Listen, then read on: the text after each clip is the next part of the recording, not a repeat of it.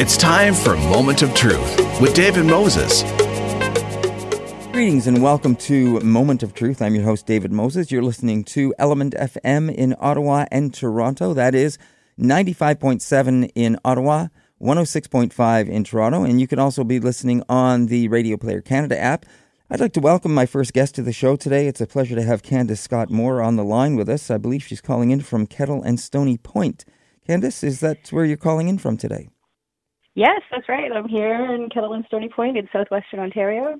Now, the thing is that that's your home community, but you have a connection, and the reason why we're talking today, of course, is because of something that has fallen off the radar a little bit, but still something that captured our attention and certainly had a large attention some months ago, having to do with Australia and the fires down there. And you have a direct connection to that because you, in fact, when we originally tried to get a hold of you, you were in Australia.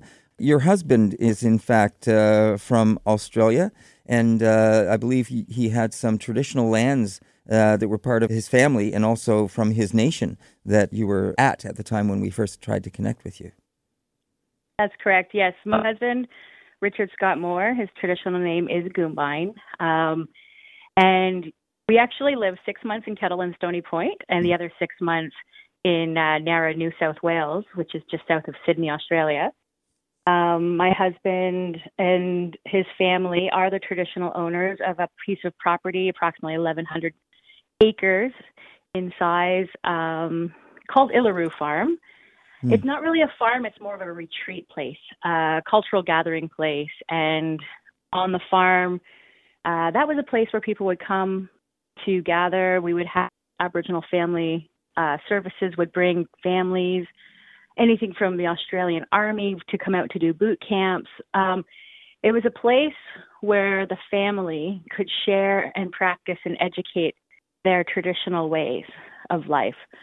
The farm actually, through the bush, had lots of navigation systems with their tree markings, cave paintings, and so that's the history of the land. And my husband and his family are the traditional owners of that piece of property because of their linked ancestry to that area.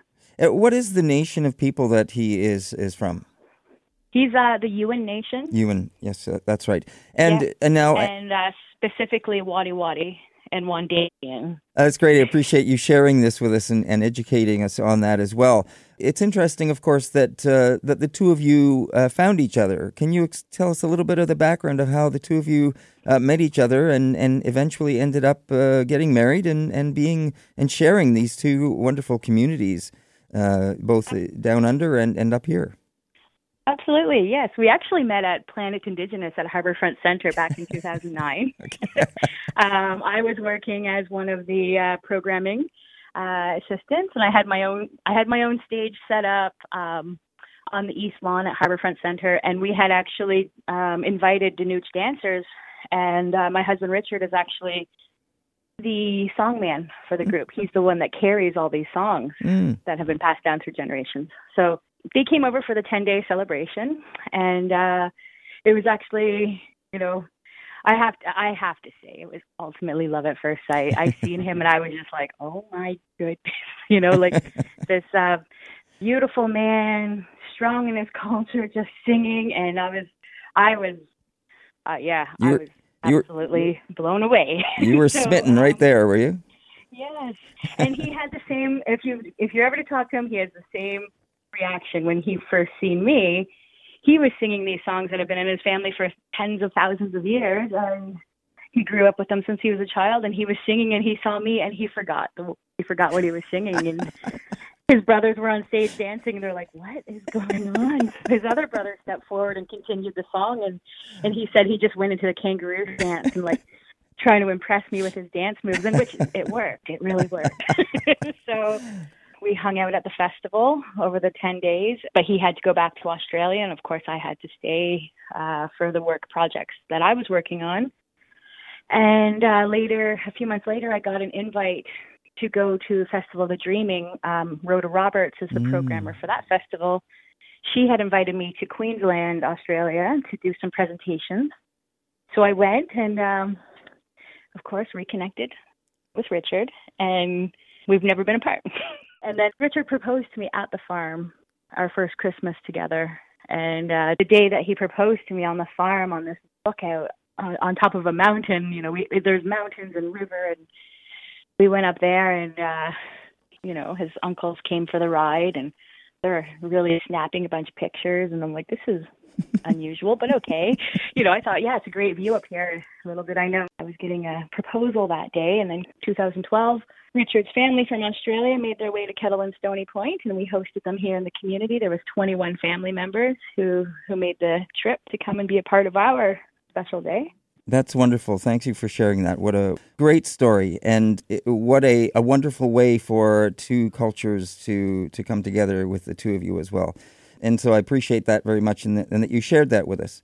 Now, I've seen a little bit of the comments, some of the comments you guys have made about this, and we really appreciated the fact that you were, wanting to share the story with us so that we could give people a better idea of what in fact was taking place. Because, we did see, of course, images, we heard about the devastation, but this is something that goes back, like you said, a millennia. It goes back to the traditions of his people and the land that it brought. It was a place of education. It was a place of ceremonies. It was a place where visitors would come and try to share and educate. So it had a lot to offer. So at this point, you're back here at Kettle Stony Point. Is your husband back here with you at this point, or is he still there? Unfortunately, he couldn't come back at this time. Those plans obviously changed once situations changed in Australia. He's working with the family, and there's a lot to do. Like, everything is destroyed on our farm. We had cabins that could sleep 160 people, a big dining hall. We had a gymnasium, a chapel. We had meeting rooms, 2 houses. And the fires it was, because we're up in the bush. It's gone. Everything, even our fence posts where we do keep the livestock, the fence posts, because they're wood, they're burnt.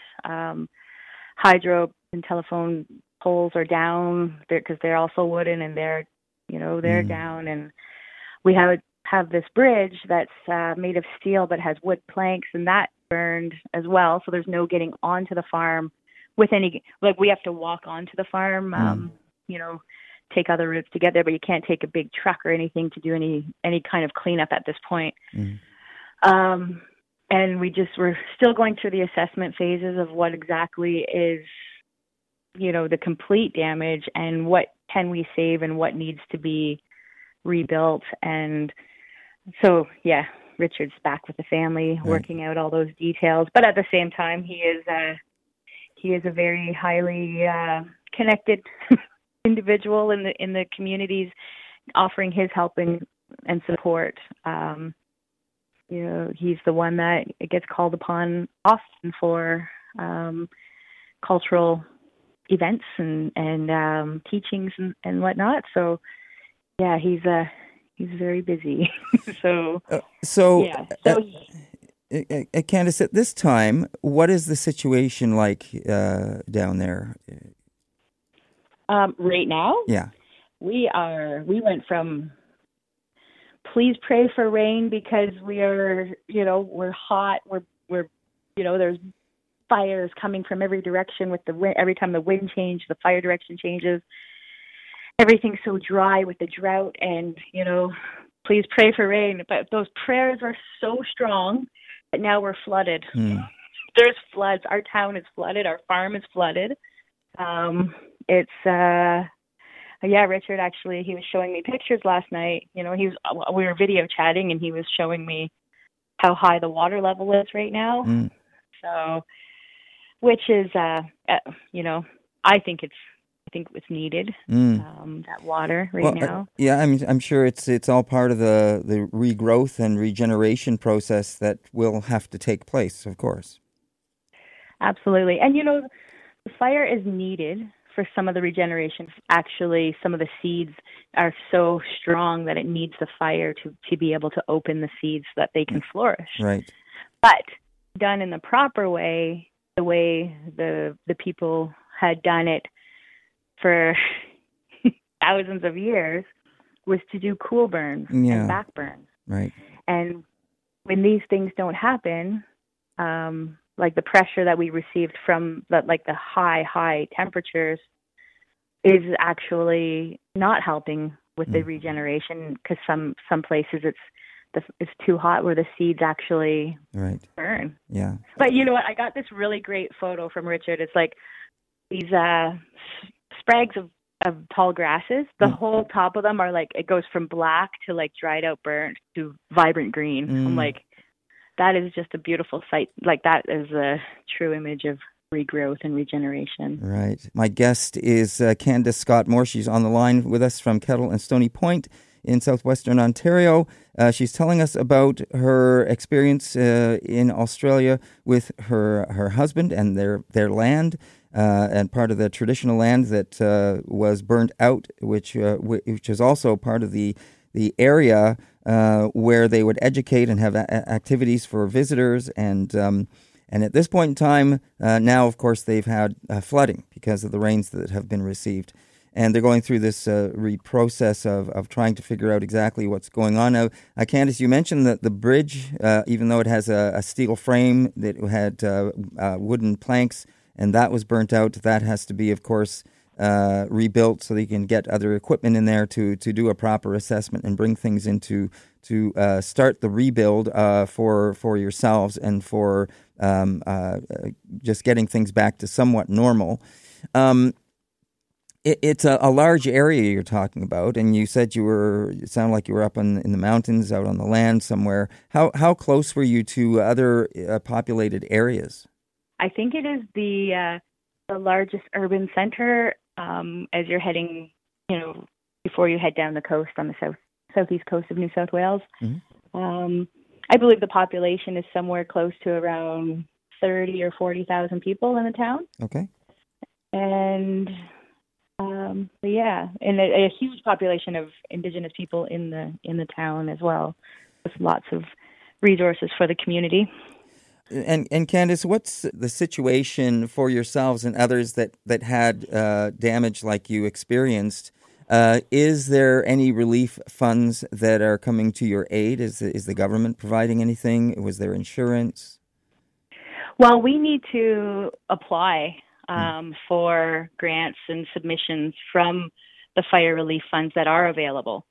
So we're in that process right now, seeing what is available to us. There is a cleanup fee, cleanup funds available, because right now our farm is full of rubble, bricks and tin everywhere. So it's like, what do we do with this stuff? Where, is any of it reusable? All of those kinds of things. And like I said, it's all part of this long process where we're trying to figure out what we can save and if for the cleanup purposes, is everything going, so in order to apply for any of these grants and submissions, we need to have our plan in place. And so we're working on that. It's been the date that our farm actually was burned was on January 4th, 2020. So we're still assessments are happening.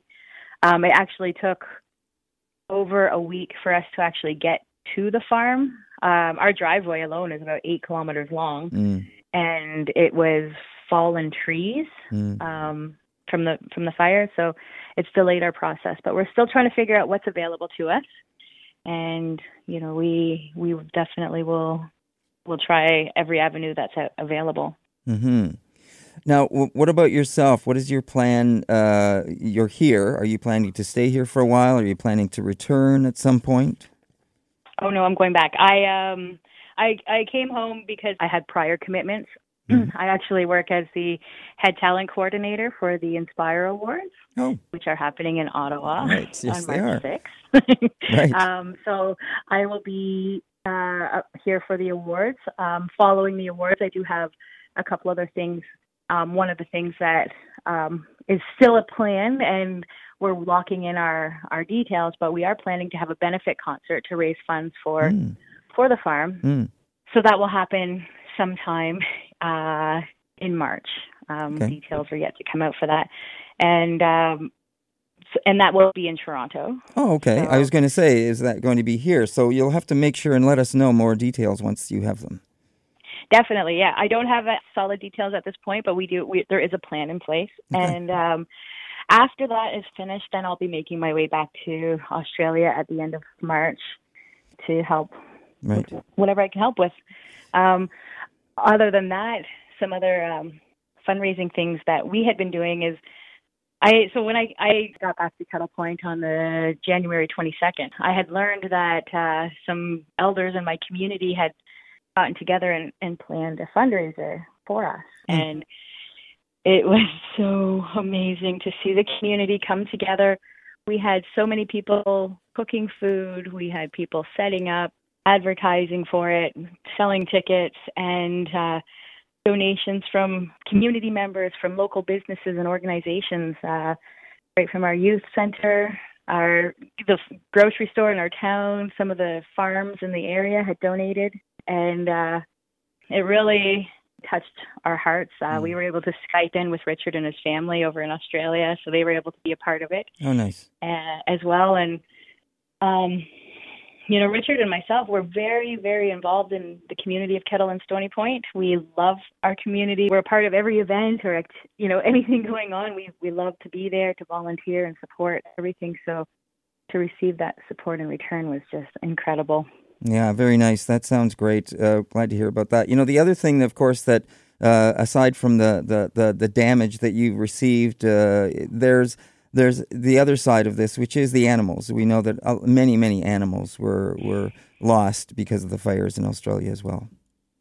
That's right. On our farm, any given morning, you can wake up and see 50 kangaroos just lounging around in the field and basking in the sun.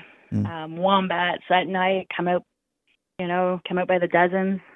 And after the fires, I've seen one or two, but there's nothing for them to graze on. At that point, there was nothing for them to graze on. The grasses and the plants and the trees had all been charred. Right. So they've either moved on, or unfortunately, it is driving around and looking on our farm and at the property. There's plenty of carcasses of different animals, from the possums and the kangaroos and the wallabies, and right. It's when you see them, it's just it's a devastating moment. Sure. Knowing how many of them were not there. Yeah. The day, actually, a few days before the fires hit, there was a mob of kangaroos, and I call him the granddaddy, the biggest kangaroo I've ever seen. He stood tall and proud, and he's looking at Richard, and Richard's looking at him, and Richard spoke to him in his language and basically told him, the fires are coming, you look after your family and you go to the water. That kangaroo looked at Richard, gave him the nod, turned around and gathered his family, and they left towards the river. I was like, wow. That is unbelievable. Wow. I can't believe that I just witnessed that.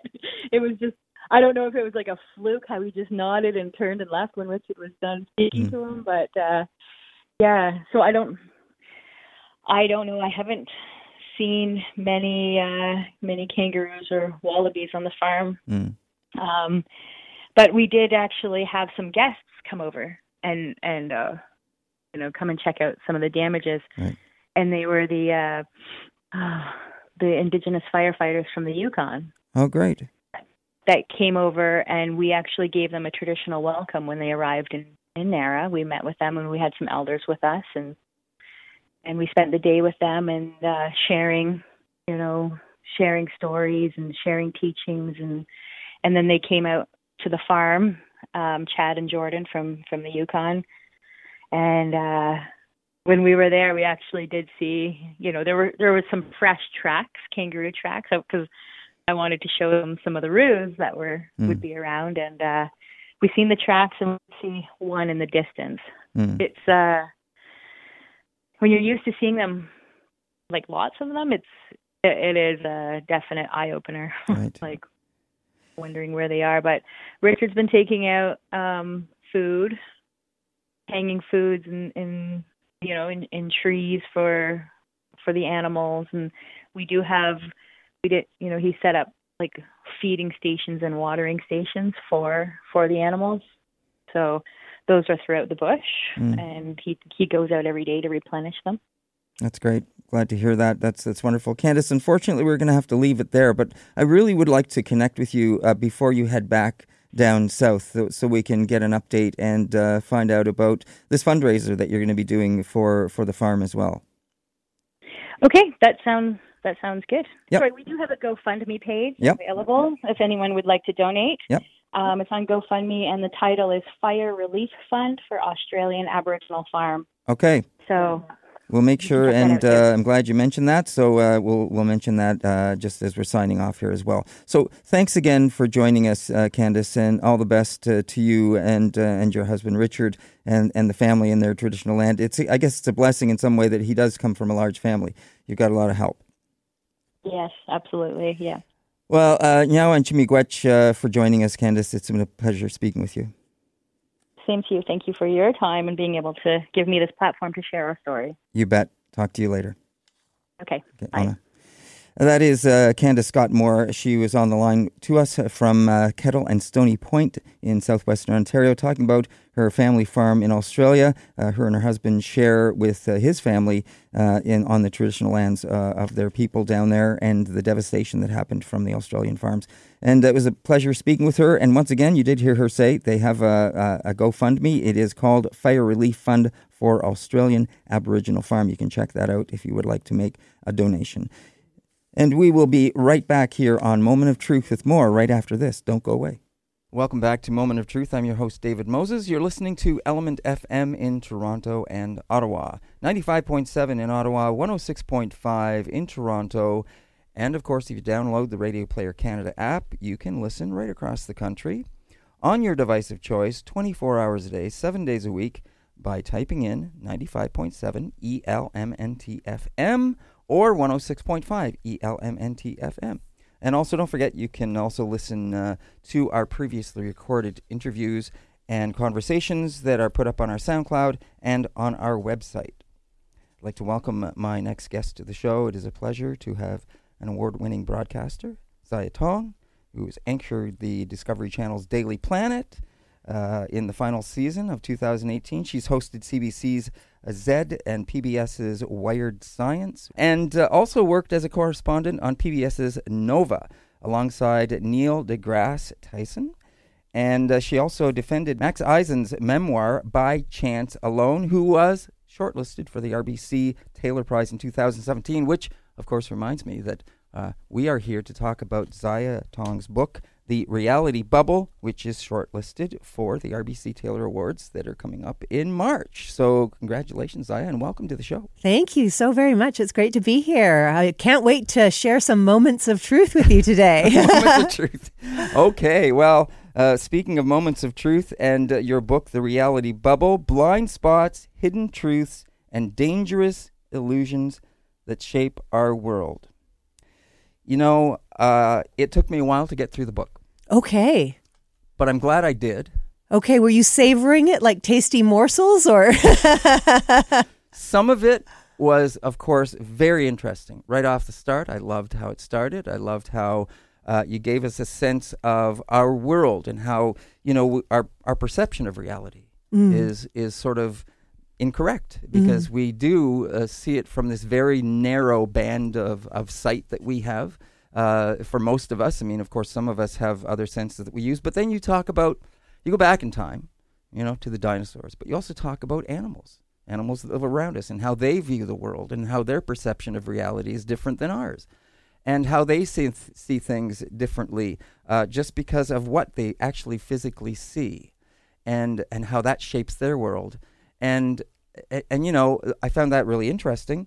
But then, of course, you start getting into things like our first discoveries of being able to see outside of the planet, you know, into the cosmos, and Galileo and the microscopes, as we get to see the microscopic world and how that changed our whole perception, how that gives us those blind spots that you're talking about, and how that we are able to see these things or some of us at least in the science world, and how that shapes things. But what's interesting is, of course, that I want to come back to this, but Galileo, of course, wasn't exactly honored for his the things that he brought to the world about, the Earth doesn't, the sun doesn't revolve around us, we revolve around the sun. And of course how can you say such a thing?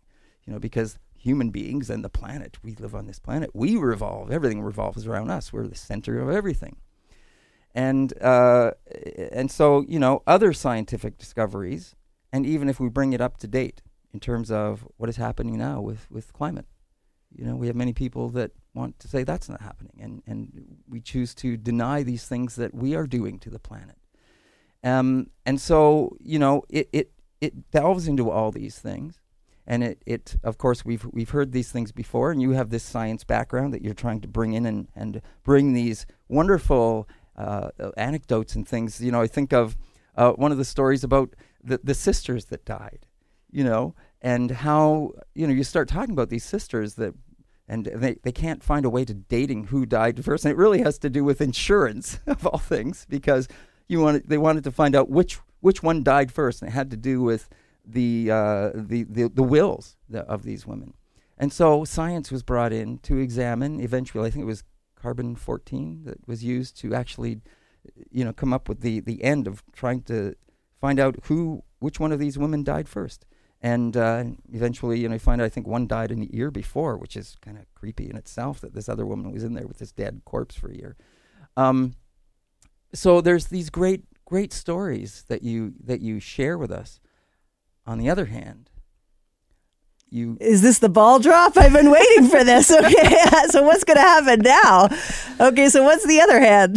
Well, the other hand is the blind spot of the modern world and what we, and I have to tell you, it was tough to read, and had to do with how we survive. How we survive, yeah. And so when you say tough to read, you don't mean physically tough. You mean tough to read because tough to digest, in a sense, what's actually hidden from us. Yes, or what we choose to be blind to, or right. We don't know because we're just getting on with our lives. And, when you see and read the things specifically about slaughterhouses and the way we treat these animals, in some cases, it really does open your mind and say, yeah, why? How is this allowed to happen? Mm-hmm. Yeah, absolutely. I mean, this book really addresses a sort of gap between what we can physically perceive and what science is able to perceive. And that's whether it's looking at what science can perceive with its lenses, its tools, and its technologies, or even scientists themselves. And, that section on food is not just obviously about factory farms. It goes into a lot more. And Absolutely. Primarily one of the big things that it goes into is the development of how we started selling sperm, right? Because the sperm trade is the reason why we have 66 to 70 billion domesticated animals that we slaughter every single year. And it's because we've hijacked their biology.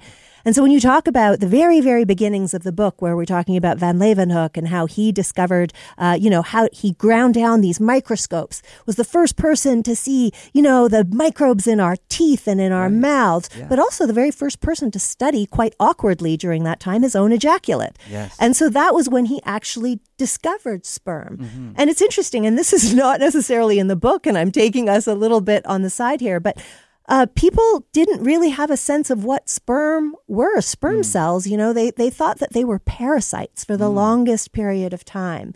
And it was another scientist, Spallanzani, who actually came along. And I don't know, do you know how we actually figured out what sperm did? Do you know the story of that? This isn't in the book. It's a little random, but Sure. The book is filled with random stories. What he actually did, quite ingenious, because scientists, we think of them as these stodgy kind of people, but they actually kind of come up with some pretty zany ideas to test their theories quite often. He actually made little pantaloons for some frogs. He sewed some frog pants onto some little froggy pants, and he put them onto the male frogs, and then he would put them next to naked lady frogs. And that was when he first discovered what sperm did. that sperm, if you actually had a naked male frog and a naked female frog with no pantaloons, which essentially served as the first sort of condoms in a sense, that they would be able to procreate. And so it's really the scientific lens zooming back out now from this time when we first discovered what sperm was, now to this massive industry that we have today, which is why, in fact, today we only have 3% of the vertebrate mammals on Earth are wild animals. The rest are human beings and domesticated animals. And that is because we hijacked other animals' biology. And this is something that none of us really see or think about. But this is something that if you talk to a scientist, especially in that particular area, in agriculture especially, they know all about this stuff. Yeah. It's interesting you put it that way, because as you were saying that, I never thought of this until you just made that correlation there between science and industry, I guess, and how science is used in many ways to advance these things that we do to either help feed ourselves or industry or business. And that's some of the danger as well. And forgive me for, again, not talking about what's in the book, but it's interesting because even when you look at things like the weapons companies, right? Like the Boeings and what is the other big one that I'm thinking of? Bombardier? No, not Bombardier. It's just slipped my tongue, but it's another one of the large weapons manufacturers. Oh, I see. And what the tendency is that they actually bleed into both areas. They're both developing, aerodynamic systems for us on the one hand, but they're also developing bombs and weaponry on the other. And so the ties between science and technology and society, we're actually quite blind to in many ways. And it's really important for us to begin to peel back the layers, because we can then start to understand a little bit about how our society is governed.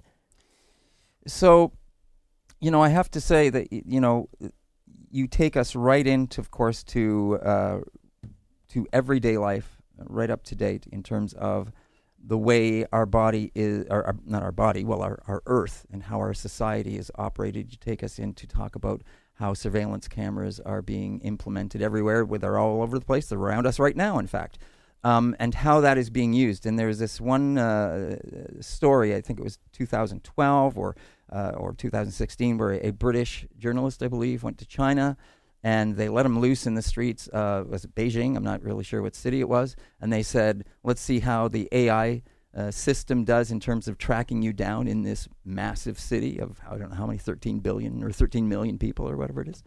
And it took 7 minutes. Yeah, that's right. Exactly. To be able to find him with those super surveillance eyes. And I think that we're starting to see the dangers of surveillance in our society, although for the large part it's quite invisible. But as you probably know, that was one of the things that sort of jogged my mind when I was thinking about this book is this idea that in the 21st century, there are cameras everywhere, except where our food comes from, where our energy comes from, and where our waste goes.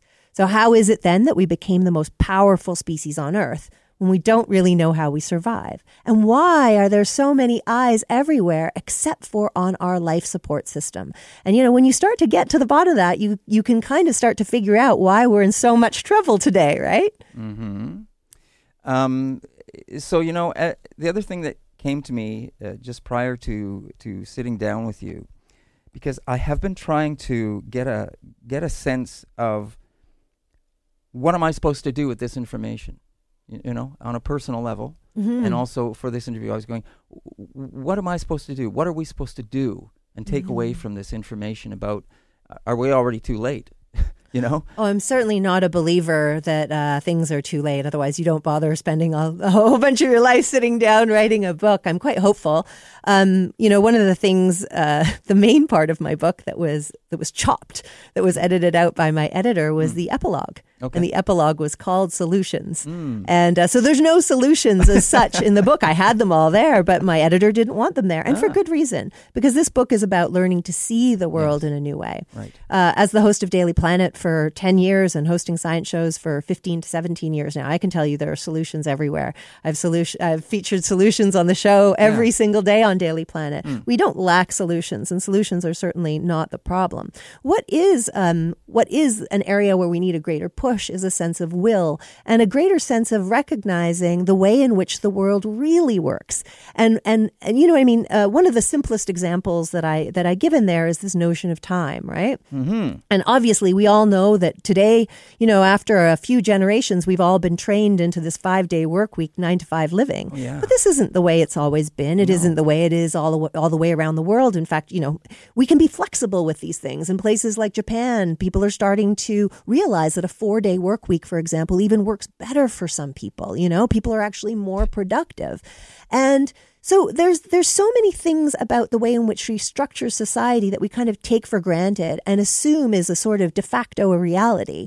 And I really want to start opening the door to challenging that, you know? One of the things that I think I quote Robert Pirsig in the book, and he talks about the fact that, you know, if you tear down a factory and you have the same blueprint for another factory, you'll build another factory. Right. And in the same sense, if you have a revolution and you have the same type of thinking before that, you'll create the exact same power structures. And so it's time for us to sort of look at different ways of seeing the world.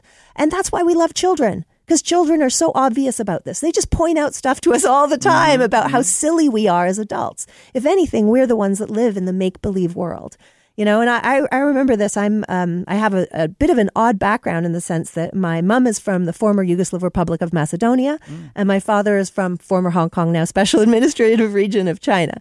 So I come from former countries, places that kind of dissolved as I was growing up. And so as a family, we had many passports.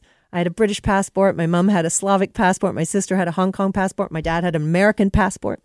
And so as a kid, I would make passports for my family at the door. And I would make little stamps and all this sort of stuff.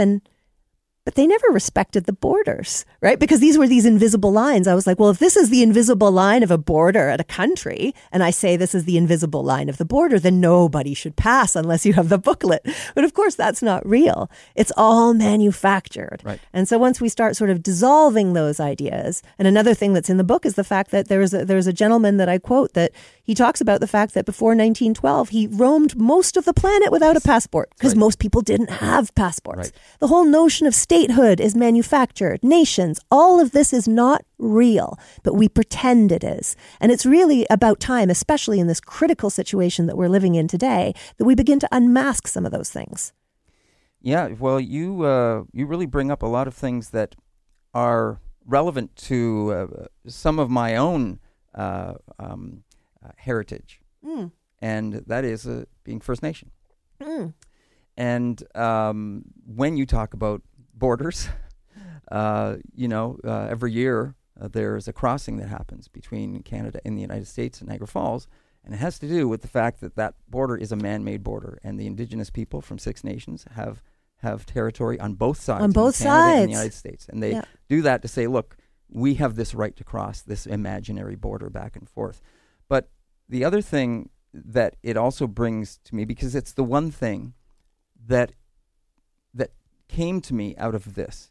You know, you talked about the 4-day work week and how even time, that whole thing about time, and you go into that in the book about how that all became man-made. You know, it all came out of a man-made thing, and how it was interesting at one point, I think in the book, where it said to be prompt was not a good thing at one point. Well, the word punctual was an invention, right? Punctual, yes. And you had to be trained to be punctual. Right. Punctuality simply didn't exist.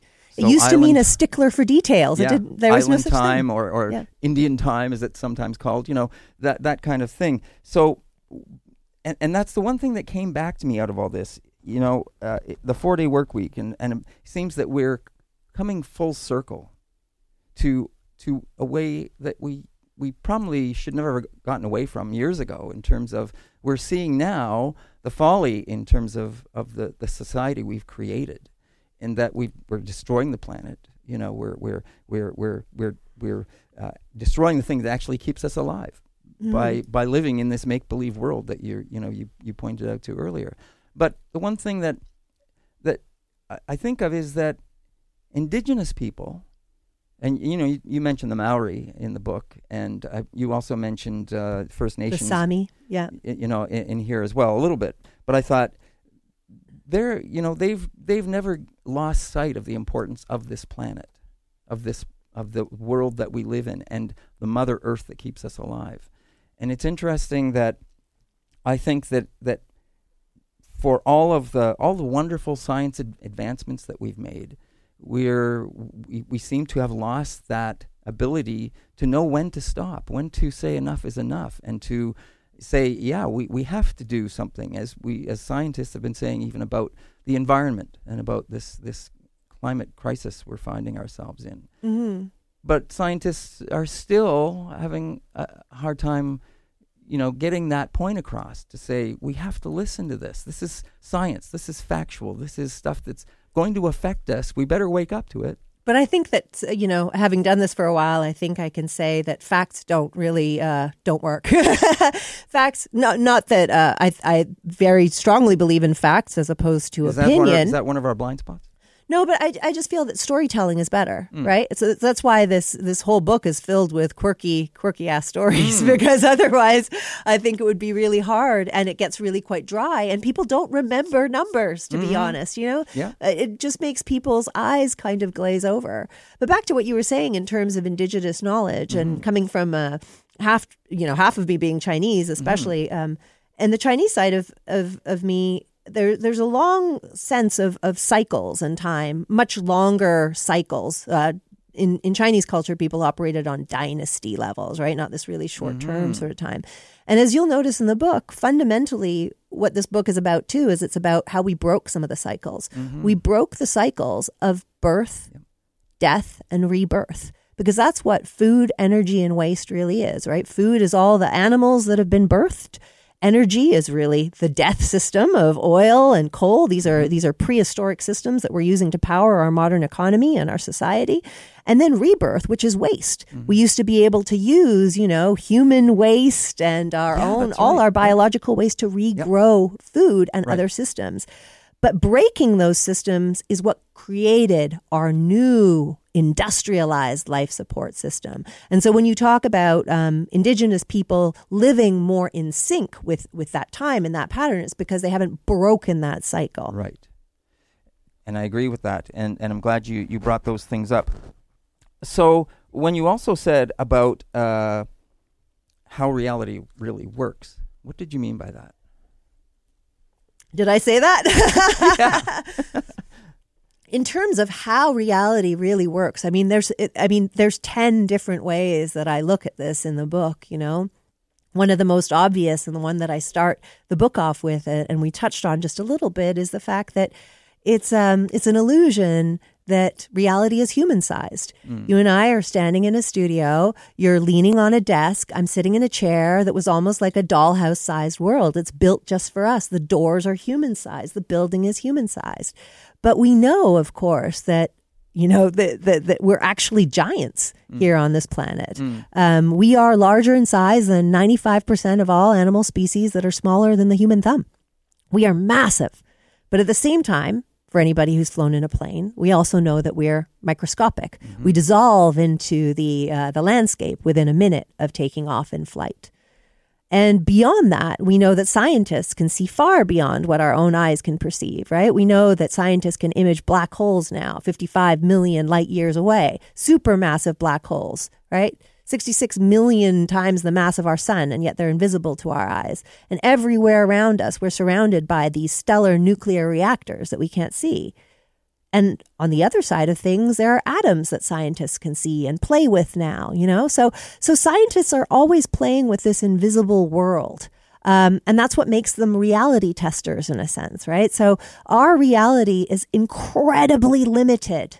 And we're just starting to realize that now. There's a huge chasm between the reality that human beings can perceive and what our modern science can see. And it's interesting because you can actually see this now, right? Like, unlike when Van Leeuwenhoek, to take it back to when he first came up with that microscope, and he was showing people all these tiny little creatures that lived in the drop of water, people thought he was completely nuts. They thought he was a charlatan. They thought he was making this up. But today it's the same thing with these black holes. We can see these things with our own eyes. And yet we still have these people who want to benefit off of all the luxuries of modern society and yet say things like, the flat earthers who have come back out, right? Who simply want to deny what what science can actually show them. So there's always been a sense of denial in the world, and I include an excerpt from Galileo in the book where he talks about his frustration in the 1600s of people where he's like, listen, people, I can show you this. Look through the telescope. There's a landscape on the moon. It's not this perfect glowing orb, right. You know? But some people really want to keep their eyes shut. And that's something that's difficult. And I mentioned something about that too, because a lot of times when you really close your eyes tight, it's because sometimes you don't want to see something because it's really, really bad, because it's going to shatter your own reality bubble, right? Of course. In the case of Galileo, it was people in the church. They didn't want to get rid of all those beliefs. It would fundamentally have said that the Bible was wrong to believe what Galileo was saying. But we have many of those false beliefs today as well.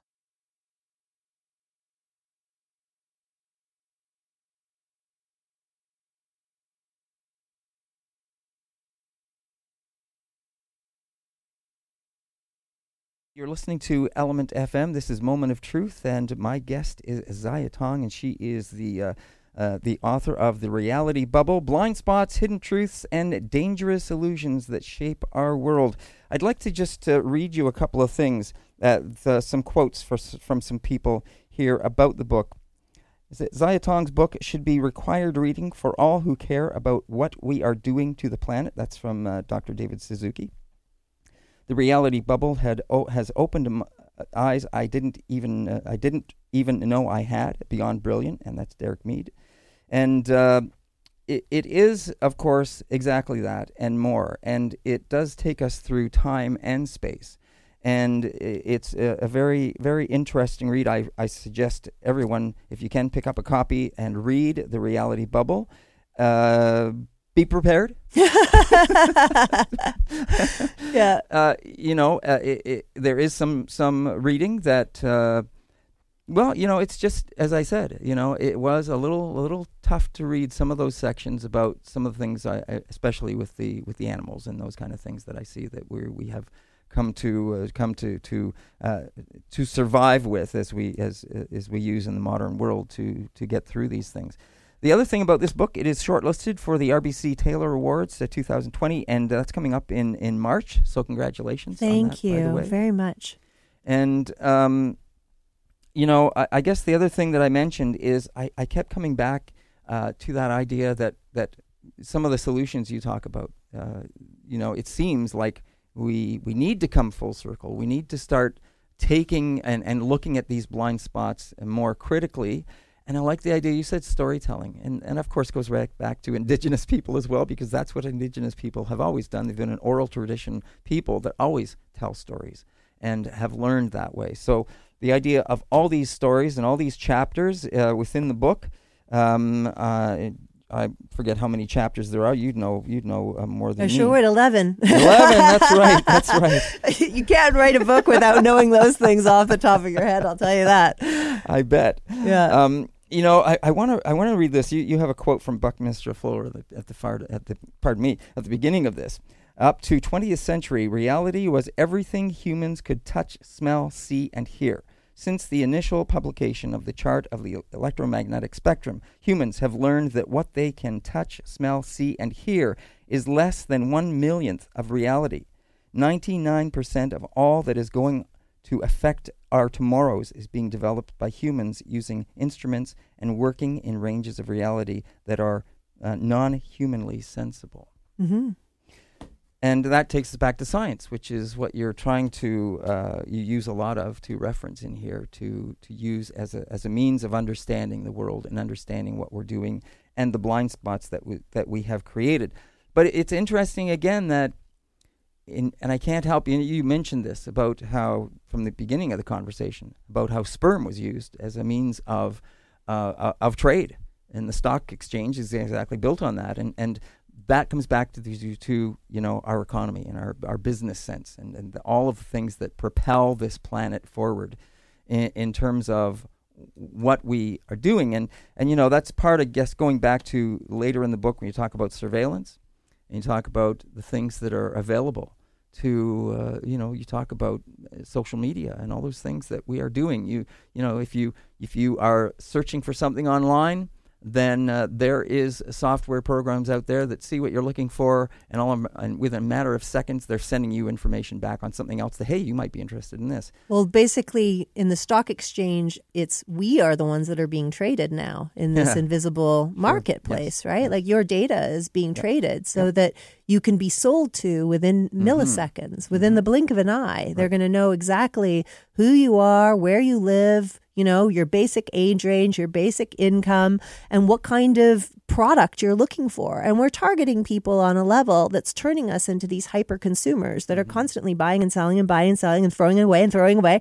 And this hyper speed is what is really contributing to this large scale disaster. But of course, that's another illusion, right? Yes. I mean, I remember in the 80s, you could have a pair of jeans and they would last you for 3-4 years for sure. Things weren't always going out of style so quickly. And now today, we have clothes that go out of like 22 seasons a year. The minute you put something on, it's out of style within seconds. And, this fast pace of fast fashion is really transforming the very world that we live in. I talk about, there's a documentary that I mentioned in the book where this woman is joking about, what the it color of the jeans will be next year by the color of the river. And she's standing in front of a river in China and the river's magenta. You know what I mean? And so this hyper speed and this hyper scale, going back to that chapter on time, is really about how we broke time, how we actually used our own system of time and the whole drumbeat of time and purchasing and consumption. And today, you're starting to see a world that the natural cycle is shifting. Something is off. Right. I mean, I was in England doing the book tour there. I just got back. February 6th, cherry blossoms. What is going on? It's very different now. We're actually actively changing the climate, and this has a lot to do with the ways in which we're consuming. And that's interesting that you just mentioned blossoming, because that is something else you touch on, and you share a story about how the bees and the plants are out of sync with each other. The bees are not able to get food from the plants because the plants are maturing or coming into blossom prior to their ability, because they work. One works on temperature. Plants work on temperature. Yeah, I think you're talking about the spider orchids. So that's exactly it. So they're called spider orchids, but they actually they have one of those interesting relationships with bees, where the male bees come in. They kind of copulate with the flower because the flower looks a little bit like the bee. But what's happening now is that the flowers are blooming earlier, but the male bees are coming out much earlier, and the female bees. So now the male bees are actually mating with the female bees, which is good for the bees, but terrible for the orchid, because the orchid has been relying on this sort of symbiotic sort of relationship with the bees for a long time. And this process is called phenology in science, right? This timing of nature. And it's off everywhere. It's not just bees. It's a whole number of species, from algae right on up to, birds, everything, that whole system. Yes. The whole idea of the early bird gets the worm now is in a lot of trouble.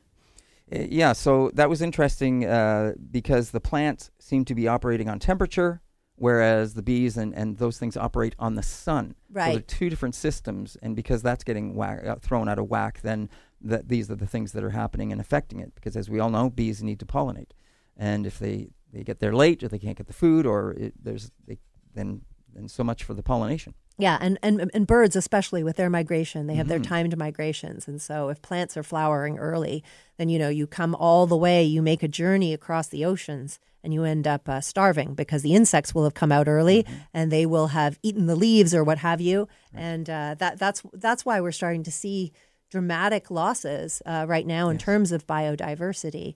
We're just one species, one animal species amongst 8.7 million others. And we don't tend to think about those other animal species too much. And one of the central sort of theses of this book is really this notion of human exceptionalism, right? We always think that we're the most special and we're the center of the universe and that we are the smartest ones. And what's great is science actually overturns a lot of that too. Yeah, so having said that, let me ask you this. I'm just wondering, as you say, we think of ourselves as being so special, but we're talking of this planet we live on, which sustains us, and we seem to be affecting so greatly these days and everything on it. Indigenous people think of this planet as a living being. Mm-hmm. What is your perception of that view? Because, the waters are the blood, those kind of things. What's your sense of how we look at this? Well, I definitely think that, and the second chapter in this book is about how we are inseparable from everything. I mean, certainly with water, Indigenous people I talk about the Maori, how they know that the water is a part of them. Mm-hmm. And you and I know that we are 60% water. We are absolutely the rivers. We are absolutely the clouds. We are absolutely, the bottom of the sea and the icebergs. We just don't necessarily see that because that is a source, an element that is transformed when it enters our bodies. And there's lots of transformation that we as human beings can't see either. And that's another remarkable thing that scientists are able to sort of to show us how we're connected to the rest of the world. Zaya, we're going to have to wrap this up, but I'm just wondering, you mentioned solutions. You have lots of them. You mentioned them. Can you just give us a sense of one solution that we might want to look at as we move forward? Sure. I think the one of the solutions that I mentioned in the book that I didn't get to cover, thanks Nick, my editor, is we should be taxing advertising on children. Like, there should be no marketing and advertising at the level that we have today for children. It's absolutely ridiculous. We're turning children into hyper consumers, and we're creating more bubbles, more reality bubbles for the next generation. And we certainly should rethink that, I would say. Okay. Well, thank you. We'll have to leave it there. Zaya, it's been a pleasure to have you on the show. I thank you for coming in. Thank you so very much. I hope I popped just maybe one or two little bubbles. Well, and your bubbles can be burst as well if you pick up a copy of The Reality Bubble, Blind Spots, Hidden Truths, and Dangerous Illusions That Shape Our World. Zaya Tong is the author. She is shortlisted for the RBC Taylor Awards coming up in March. Pick up a copy. I'm sure you can find it just about anywhere. It's been a pleasure having Zaya on the show today. Thank you. I also want to say Nyawa, Miigwech, Wanishi, and thank you to everyone who helps put Moment of Truth together. They include in Ottawa, Jill Kennedy and Caroline O'Neill. In Toronto, Andrew Johnson, Luca Capone, Kathy Zabokin, Andrew St. Germain. Nyawa, Miigwech, and thanks for listening.